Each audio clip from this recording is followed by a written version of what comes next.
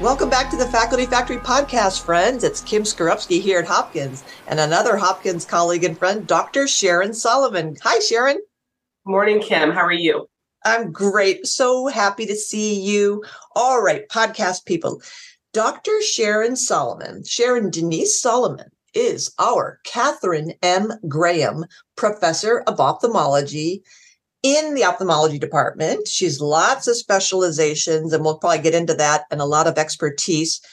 Footnote, saving my Aunt Cheryl's eyesight is one of those things that nobody else could do, but we'll talk about that later.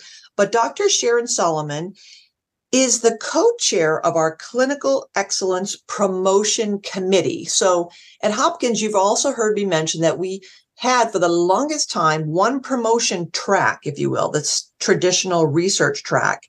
And recently, within a couple, maybe 3 years now, we created a new clinical excellence track. So Dr. Solomon is co-chair of that committee.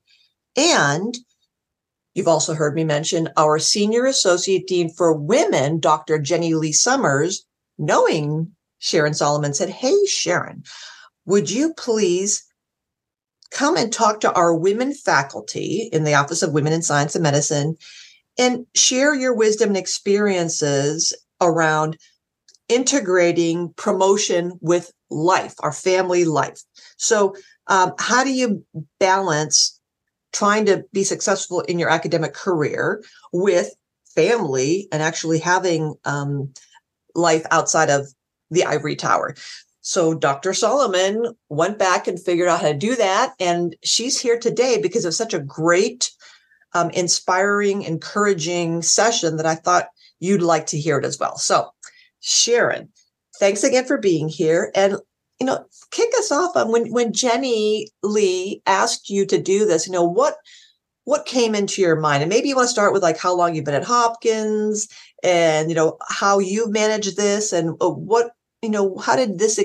how did you develop and design this experience for our women faculty?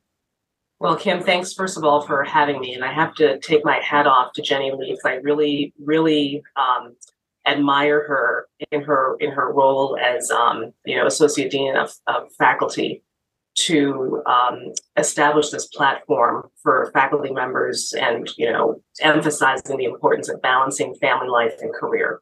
So first of all, I think the Trifecta series hopefully will take off, and I think it's really going to be a tremendous value and service to our junior faculty, both men and women, quite honestly. That's right. That's true. True. So to answer your question, I think that Jenny probably became aware of my personal situation maybe when I gave a presentation for Miller Coulson and was sort of talking about what my clinical experience had been like at Hopkins and coming up through the ranks on the scholarship track.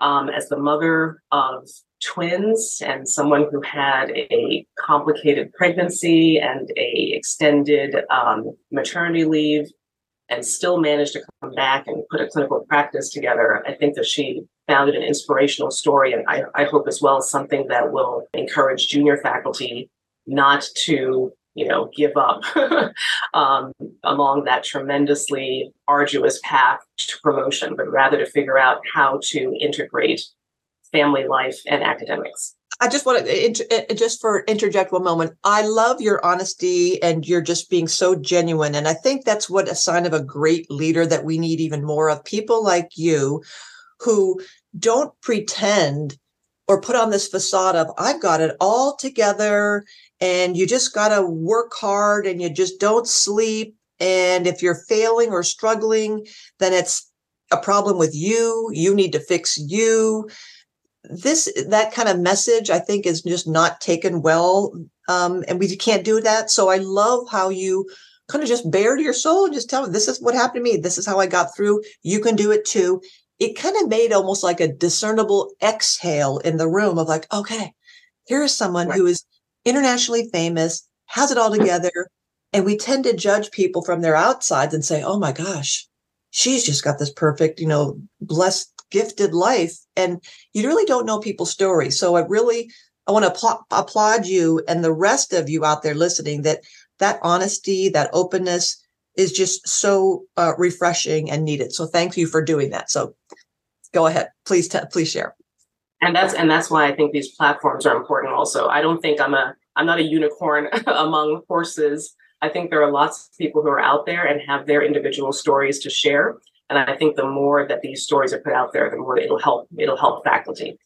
Um, you know, Kim, part of it really is just hard work. I would say that, along the way, especially in academia, one has to remember, why did I go into medicine in the first place? It's very hard when you get caught up in, you need to get promoted and there's a timeline, and where am I in this timeline? You need to really, on a day-to-day basis, don't forget that you enjoy seeing patients, you enjoy your research, you enjoy what the mission is, because life is difficult, academia is difficult, and you really need to be personally inspired from day to day to say there's a reason why today I'm going to miss lunch or not go to the bathroom during clinic or whatever the issue is, because you have to have a reason to be dedicated and to remind yourself of what that dedication is. Otherwise, you're going to become burned out.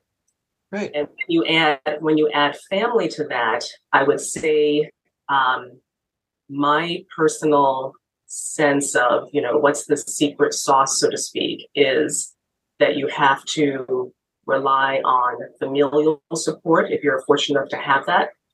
But you also have to realize that it's not that you're hitting a home run every day in everything, right? There are days where you have to say, you know what, this is an important week for my kids. My twins are finishing middle school, as I was telling you, this week. Last week was exam week. So when I looked ahead months in advance at the calendar, and made sure, let's make sure I'm not on call during their exam week, because they're going to have projects due. They're going to need, maybe need me to help them get organized for their studying. So there's always a, what's the thing that's the utmost of importance this day, this week, this month, and you kind of arrange your schedule around it.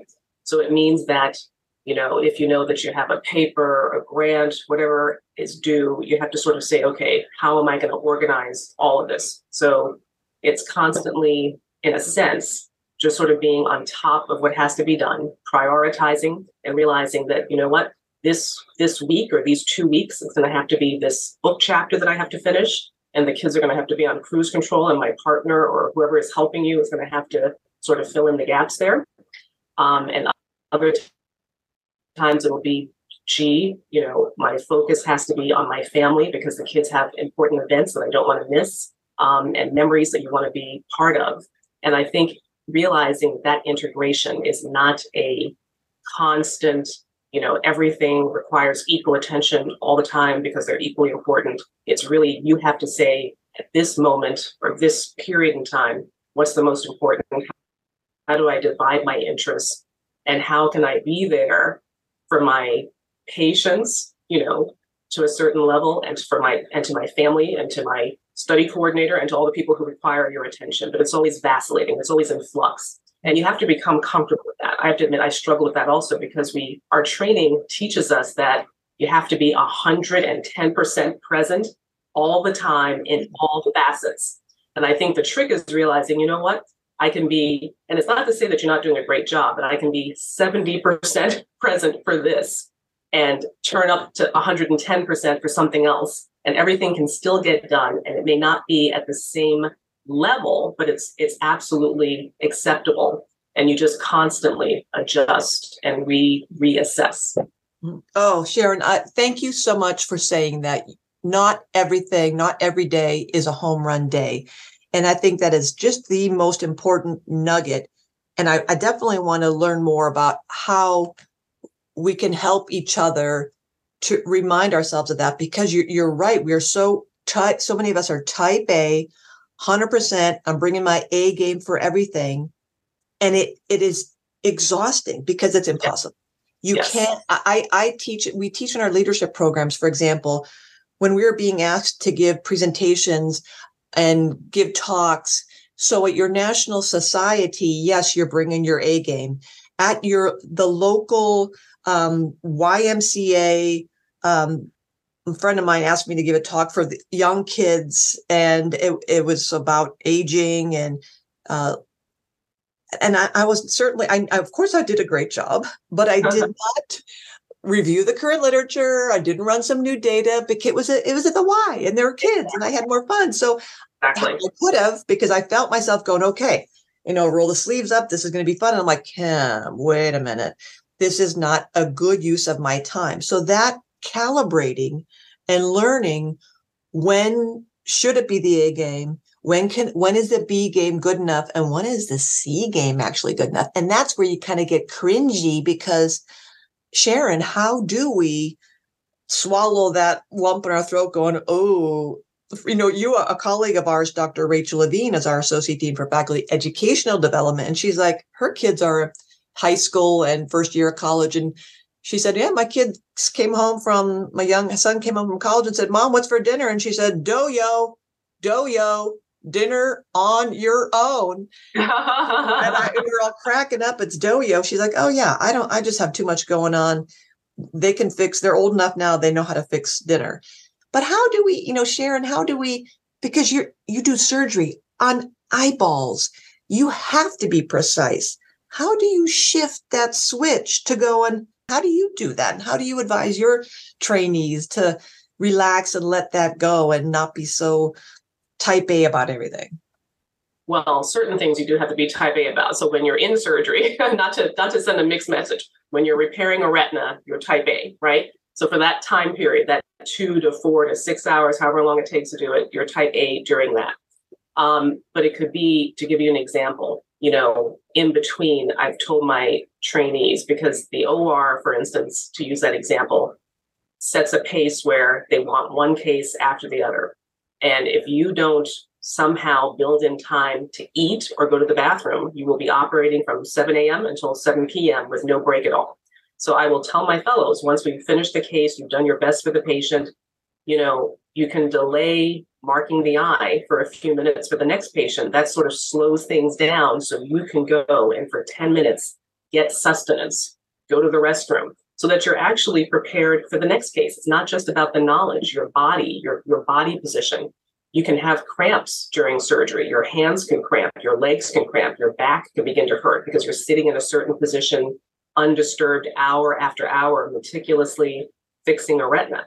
So you have to be in it for the long game. You have to take care of yourself as well. And that's the hardest thing. I think in medicine, nothing that we do in our training focuses on taking care of yourself.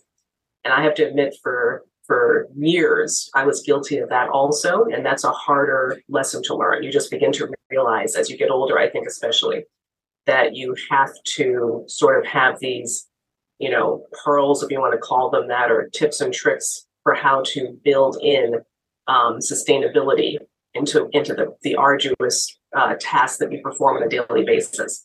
And hopefully in modeling that, the people that I trained with, for instance, there was never any, taking you aside and saying, gee, just don't mark the eye and you can give yourself 10 extra minutes to get something done. It was sort of like, yep, let's get the next case started. Let's get the next case started. So hopefully modeling that behavior for current trainees makes them realize, you know what, you can be incredibly productive and get all of these cases done. But sneaking 5 minutes here and 10 minutes there so you can eat, you can go to the restroom, you can return a phone call that's important, whether it's for a patient or for family issues, all of that is doable and doesn't compromise care. So Sharon, that's excellent. And you mentioned earlier the idea of preparation. So we know that, like you gave the example of, I look at my calendar and I see when my kids are going to be graduating or when they have break or when they have projects due and they're going to be exams and I'm going to have to be front loading or offloading work, just sequencing work. And I imagine it's just like when you have a list, when you're in surgery, you know the order of things that have to happen and the prioritization of things.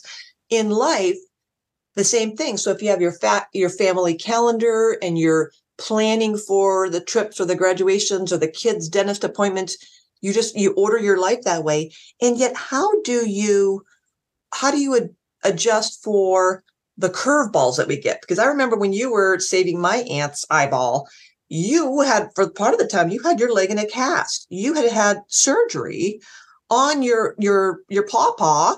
And so you had this kind of like whoopsie, or, a planned thing of how do we adjust when life throws us something like maybe unanticipated or unexpected, or you get the bad news of the grant was, not scored, or the paper was rejected, or something happens that kind of throws you off your game. How do you pivot and recalibrate? And what advice do you have for us about that? Well, those things, that's a good question, because those things are inevitable. It's part of life. And I think you just have to learn to take it in stride, right? It depends on the severity of it. If it's something, the examples you gave where it's a small blip in your rhythm, you can begin to rely on colleagues. So for instance, when I was out on bed rest and I had an extended maternity leave and complications from my pregnancy, I had to rely on colleagues to take good care of my patients. And I tried to keep in the loop from home, but you can only do so much. So I would say realizing that, these occurrences happen to all of us, and in due time, you'll be able to return the favor to someone else. So there's no shame in it. There's no failing to meet the bar. You have to just sort of say, this is life. And luckily, I'm part of a very large, competent division with colleagues on faculty who can fill in the gap. And over the years that I've been here, I've certainly done the same for other colleagues. So you realize that. On a personal level, again, that's where I think if you have a strong family unit, that's also helpful. You have a spouse who can assist or fill in. I was fortunate to have parents who, when I was on my extended bed rest, could also help at home. And even after the twins came, both my husband's family from Taiwan came to the US and my family was here. So we had lots of support. So I think it takes a village, and there's no shame in realizing that. And you, of course, are fully ready to contribute to other colleagues and to family members when they need assistance as well. With other things like integrating, you talked about the busy calendars. My children have been fortunate because when I've gotten invitations to give talks in Sao Paulo, Brazil, Buenos Aires, they've had opportunities to travel with me because oftentimes it'll overlap on their spring break, or they went to Sao Paulo over Thanksgiving break because it fit right in with their schedule. So while I don't like them to miss school, if it coincides, then we plan the trip. So the kids realize, oh my goodness, my mom is going to give a lecture. So they see what you do. They realize how important it is. And they understand, well, gee, when she's working and locked up in the den, now I see what she's doing. And I understand why it's important. And she's not necessarily watching that television program with us or having dinner with us that night because she has to get something done that night. So I think it hopefully, I hope, inspires them and also makes them realize how important other facets of your life are, not just being their parent, right? That's wonderful. I love that. Well, backwards. I love that you said that the kids then understand and can connect the dots when you invite them to be part of that experience. And that just makes so much sense that you can leverage the invitation to build in some time with family and letting the kids and your partner actually see you in action, to have a newfound sense of appreciation for, okay, now I see that the hard work pays off, and this is how that works in life. That's just a great lived experience of the kids. So I love that. And you said now twice, at least twice, no shame. There's no shame, no shame. And I really want to underline that as well, that especially, we're post-COVID now, but there's just so much turmoil and just so much stress and pressure on our clinical faculty to realize and to remind them, this is life. Life happens. And you said that, I will return the favor. We're human beings after all. And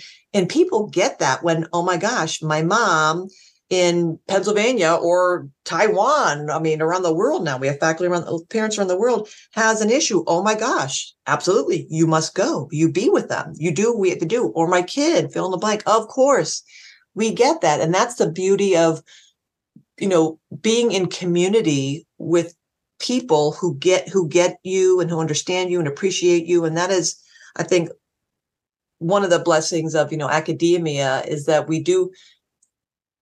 there's that kindness that built in. We're not like cutthroat making money and we're obviously not making money, but I'm thinking like, oh, if she's had a problem, then I'm going to get her clients. I'm going to steal her clients. It's not that kind of a business, that we do cover for each other. But I do want to underline that there's no shame in admitting, or even yourself, I'm struggling. I'm having anxiety. I'm having depression. I'm having, post-traumatic stress disorder. I'm going through a divorce. My kids are this, or my mom just passed.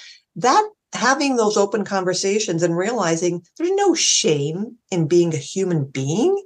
Right. And that is almost also, in addition to admitting our vulnerabilities and admitting our fears and our worries, it's also an invitation for other people to then say, oh, you too, Dr. Sharon Solomon, you also had a difficult pregnancy. You took time off.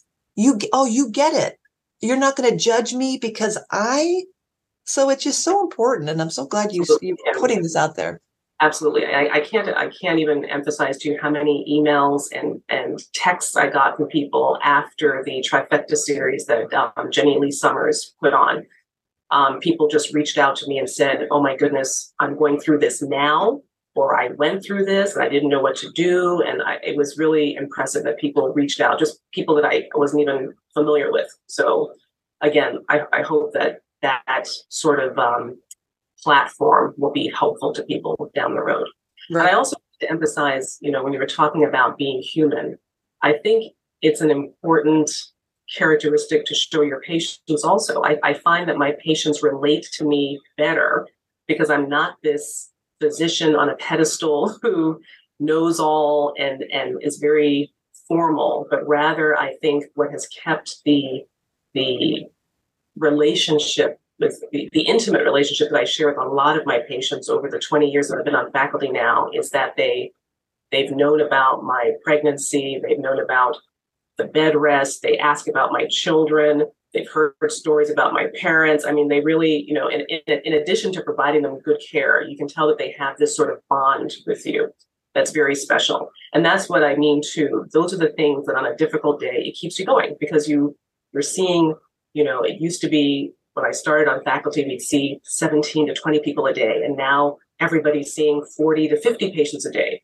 So it's grueling on a daily basis. That's just a regular day. But what keeps you going is you walk into the room, you're like, oh, it's this patient, and then it's this patient. And it's like an excitement for seeing the person because you really value the relationship you have with them beyond just the patient-physician relationship. Yeah, that's, you said that earlier, look and remind yourself what inspires you. And that despite all the challenges and the rejections and the feelings of inadequacy and the imposter phenomena, all these things that happen to us on a daily basis, I love how you describe that. You walk into the room and you go, oh, it's this family. And you've built a relationship on authenticity and genuine caring about them, that you get that validation of like, yes, I care about you. I'm helping you. And they see you. And that is I imagine what keeps you inspired and encouraged. And just like our research investigators in the lab, the same thing of working with trainees and making the discovery and helping people get their papers published and getting the good score on the grant, all those little things that kind of feed us and keep us going, that remind us, oh, that's right. That's why I do this. It feels good to have those successes and knowing that people get us. And we're all on this journey together. It's right. Yeah. And sometimes it's not always success. It is just knowing you have provided the patient with some sort of I don't want to dumb it down by saying like emotional support, but we certainly see patients for whom it's too late to save their vision, right? You've done surgery and you can't fix that fourth detachment because it's too chronic. There's no tissue left to save. And yet you see these patients coming back to you. And I say to myself, there's nothing more I can physically do, but they keep coming back. And I think it's because of the emotional support that you provide, even as an ophthalmologist, that you did not abandon them. And I find, and that's one thing that I'm grateful for being in this field. You start out, I spent my whole life, you spend your whole life studying to prepare for this. And you start out and you're in your 20s. And I find that as a physician, you get better and better as you get older because you have perspective and maturity, and you yourself have suffered illness. So you develop empathy. I think we're sympathetic, but you don't know what it's like until you yourself are ill or compromised or unable to do something. It gives you a different sense of appreciation for what your patients go through. So I find that it's a profession where you just, your self-awareness increases as you get older. So you know, that's what I mean by practicing joy also. All of those things keep you going because you realize, you know what, this is not something that I'm going to become bored with or outgrow. And I think your patients sense that passion. I think your trainees sense that passion. And you just begin to realize, even as you get older, that this is such an incredible privilege. How lucky was I to make this decision at a young age, not knowing what it really was until a good 20 years later. Wow. What humility. That is just beautiful. I love that perspective of being humble and realizing I can almost see that of like holding your patient's hands. We're just walking along together through life, and I'm going to walk with you, even if I can't repair that retina, I'm walking with you as, just to be with you. And so it's a beautiful perspective. So thank you for sharing that. Dr. Solomon, could we pivot a little bit, and could you share some wisdom around promotion? So you are the co-chair of our Clinical Excellence Promotion Committee. Could you just say some words? I started off, this is a relatively new promotion track for us. We added this track, so there are now 2. And could you share maybe some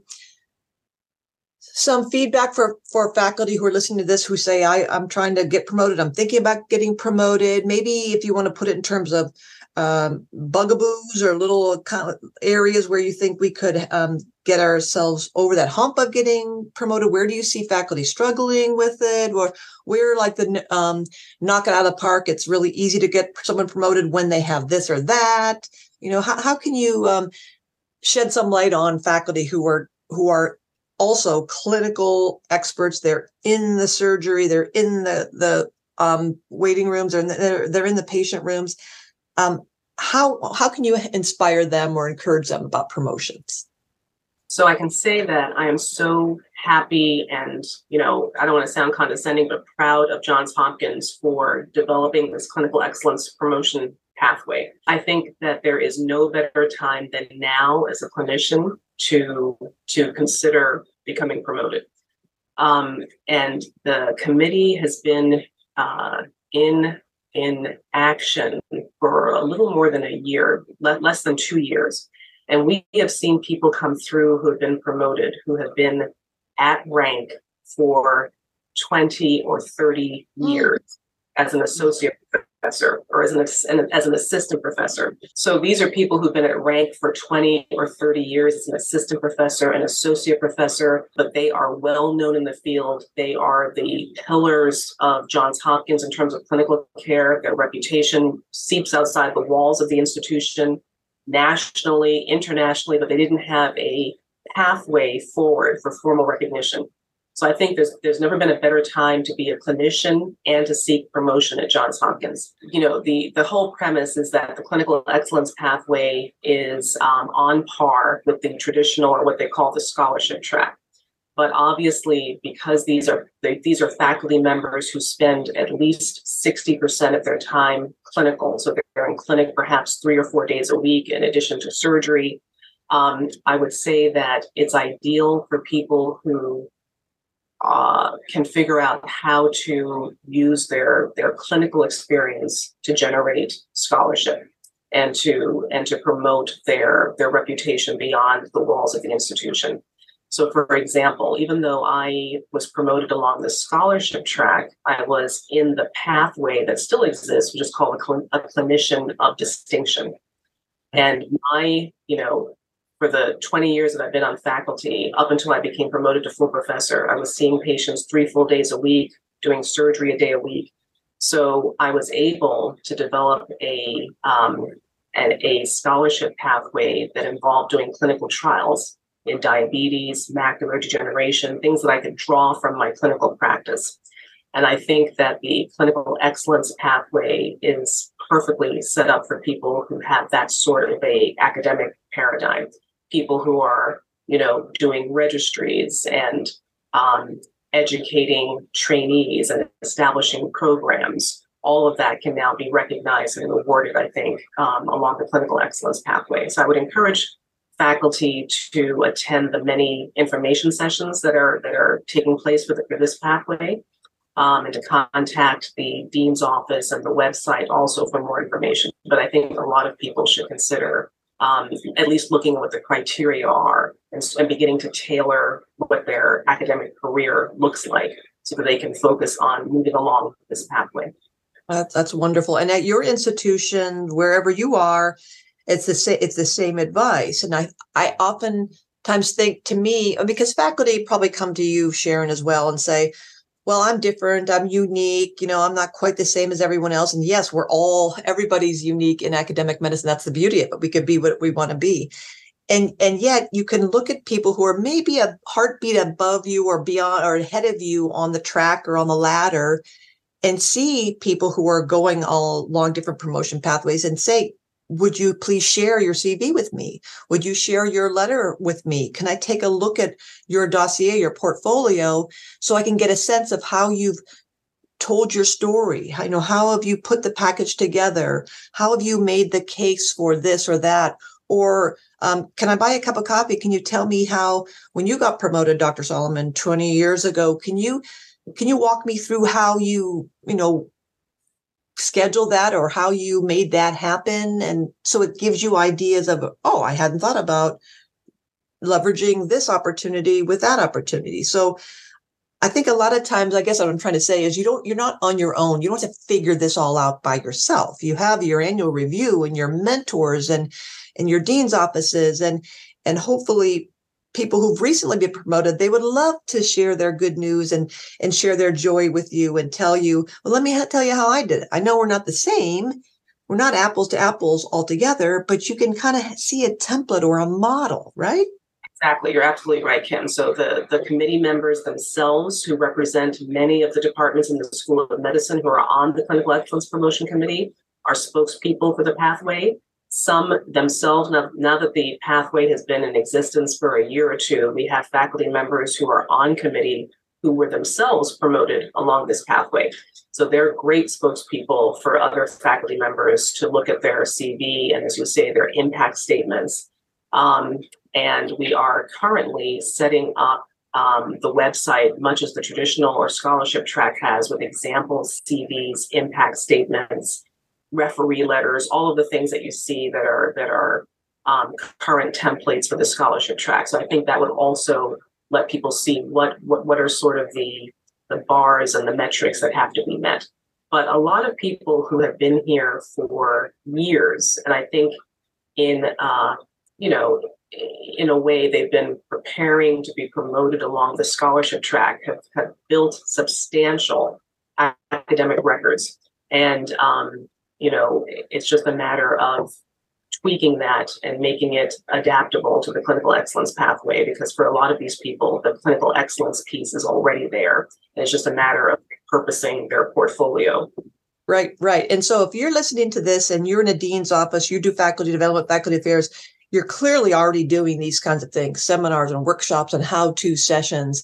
And what we're doing here at Hopkins, again, thanks to our colleague, Dr. Jenny Lee Summers, our Dean for Women, Office of Women in Science and Medicine, is the trifecta series. Jenny is organizing a new workshop on how to get promoted, how to put your CV in the right order. And we have a customized format you have to use here at Hopkins, and I'm sure you at your institution have a similar setup. And then how to work on your letter, putting your impact statement together. And what we're offering for our faculty are small pods, like peer coaching pods, much like built on what we have here at Hopkins WAGs, what we develop, writing accountability groups. We're offering to facilitate these pods of colleagues who would get together and support each other and say once a week, work on our letter together. So just virtually hop on a Zoom, and you're not writing it for each other, but you're spending that time committed to, we're all going to get together for once a week and we're going to work on the CV or the impact statement or the promotion letter, just to keep us accountable to each other to making this happen. So you could do these things at your institution. You can ask your deans, your leaders, your committee members, like Dr. Solomon suggesting that you could put these, facilitate this kind of opportunities to help you and your colleagues get promoted, right? I think that's a great idea, Karen. You may not remember, years ago, I did one of your writing accountability groups, and it was phenomenal. But just as you said, when people, I've done seminars for the promotion sessions where people who've Zoomed in have said, I just can't find the time to get my CV together to get promoted. I've been held up with the process because I just can't find the time to put my CV together. And that's where we go back to the beginning of this podcast, and you just have to prioritize and say, you know what, the most important thing right now is getting the CV done. And if that means, and I hate to, use the proverbial get less sleep, but if that means that I get up a half an hour earlier, that's what I would do. I would get up a half an hour earlier. And that was the only thing on my desk for that week. I'm going to work on the CV for half an hour every day before I go to clinic, before I go to surgery, or at night, 20 minutes before I go to bed. And the time adds up. And before you know it, it's gotten done. So you really have to say, if you are at the point where you want to consider promotion, and this is the most important thing right now, then you have to eke out. And it's not going to be that I sit down and I have 3 days to work on my CV. We never have that. It has to be that I will take 30 minutes, 40 minutes, 20 minutes, 15 minutes, and over time, you'll just get it done. So I think the analogy to what you do with the writing accountability groups is a great idea. I'm glad to hear that you're doing that for promotion also. Oh, thank you, Sharon. And you are so right. When I like how you gave the example of if it means a half an hour earlier to do this, to get this done, and especially if there's an end in mind, an end in sight, that you can see that this will end. So this too shall end. This is not for the rest of my life. I have to do this. And this is going to be what a drag.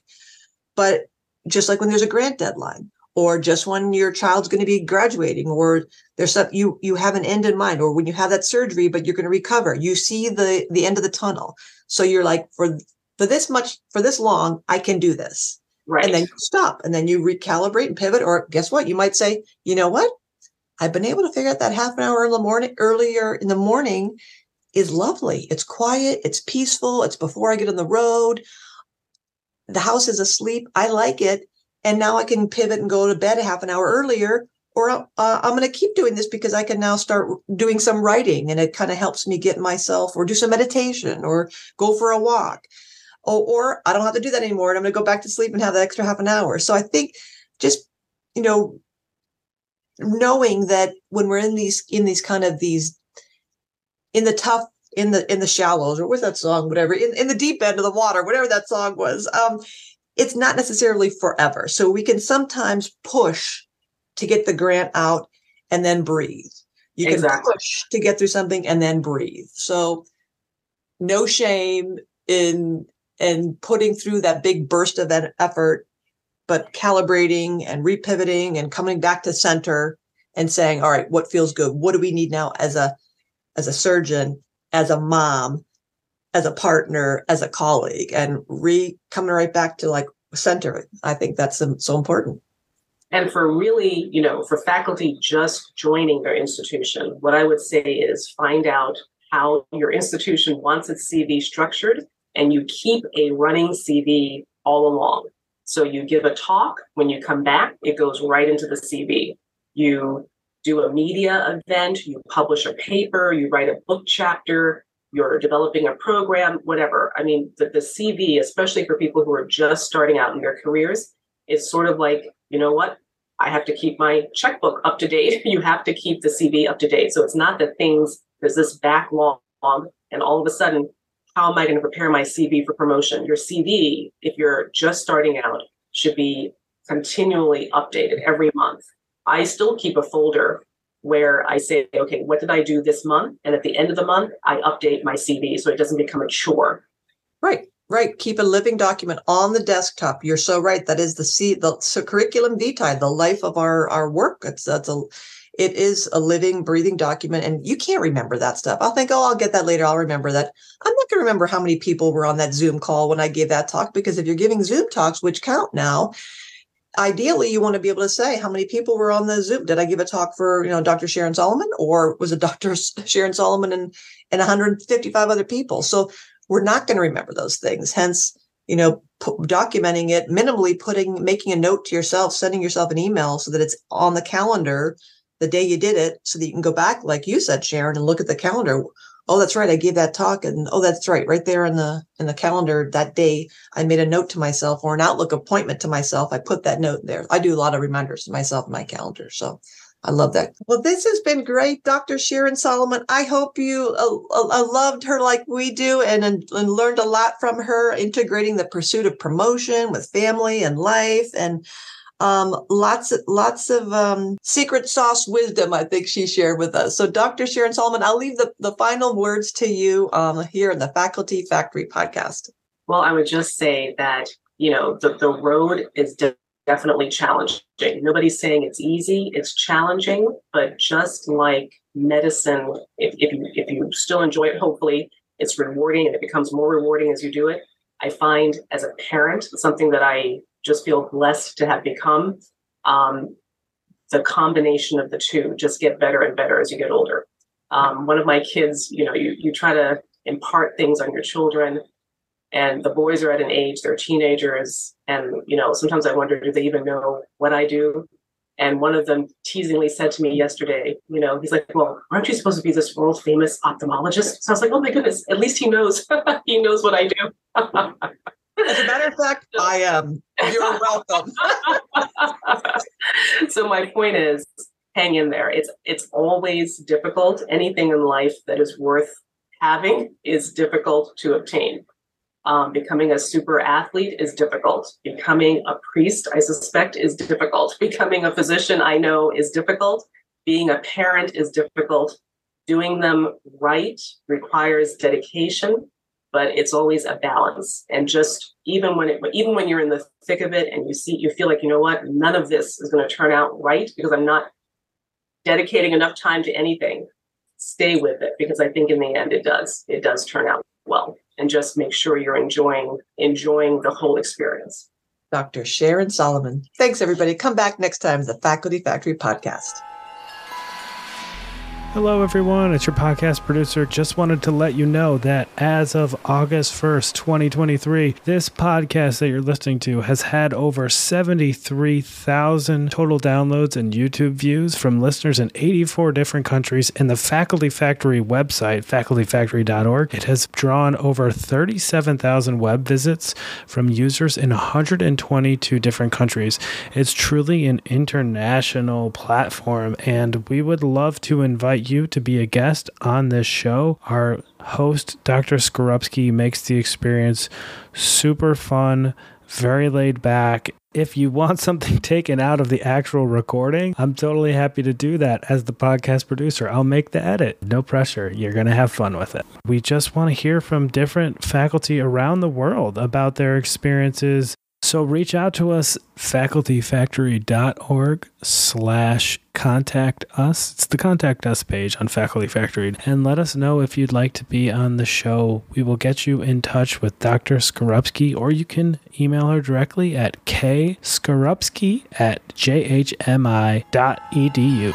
Thanks for tuning in to Faculty Factory Podcast. The mission of the Faculty Factory is to build and support a community of leaders in faculty development who share tools, resources, wisdom, and encouragement in service to our faculty members, schools, and institutions. We encourage you to go to facultyfactory.org to find out more. Get in touch with me, ask me any questions. Maybe you want to be interviewed on the podcast. Thanks for tuning in to Faculty Factory Podcast. We'll see you next time. The Faculty Factory podcast and website is sponsored by the Johns Hopkins University School of Medicine Office of Faculty. For more information, visit facultyfactory.org.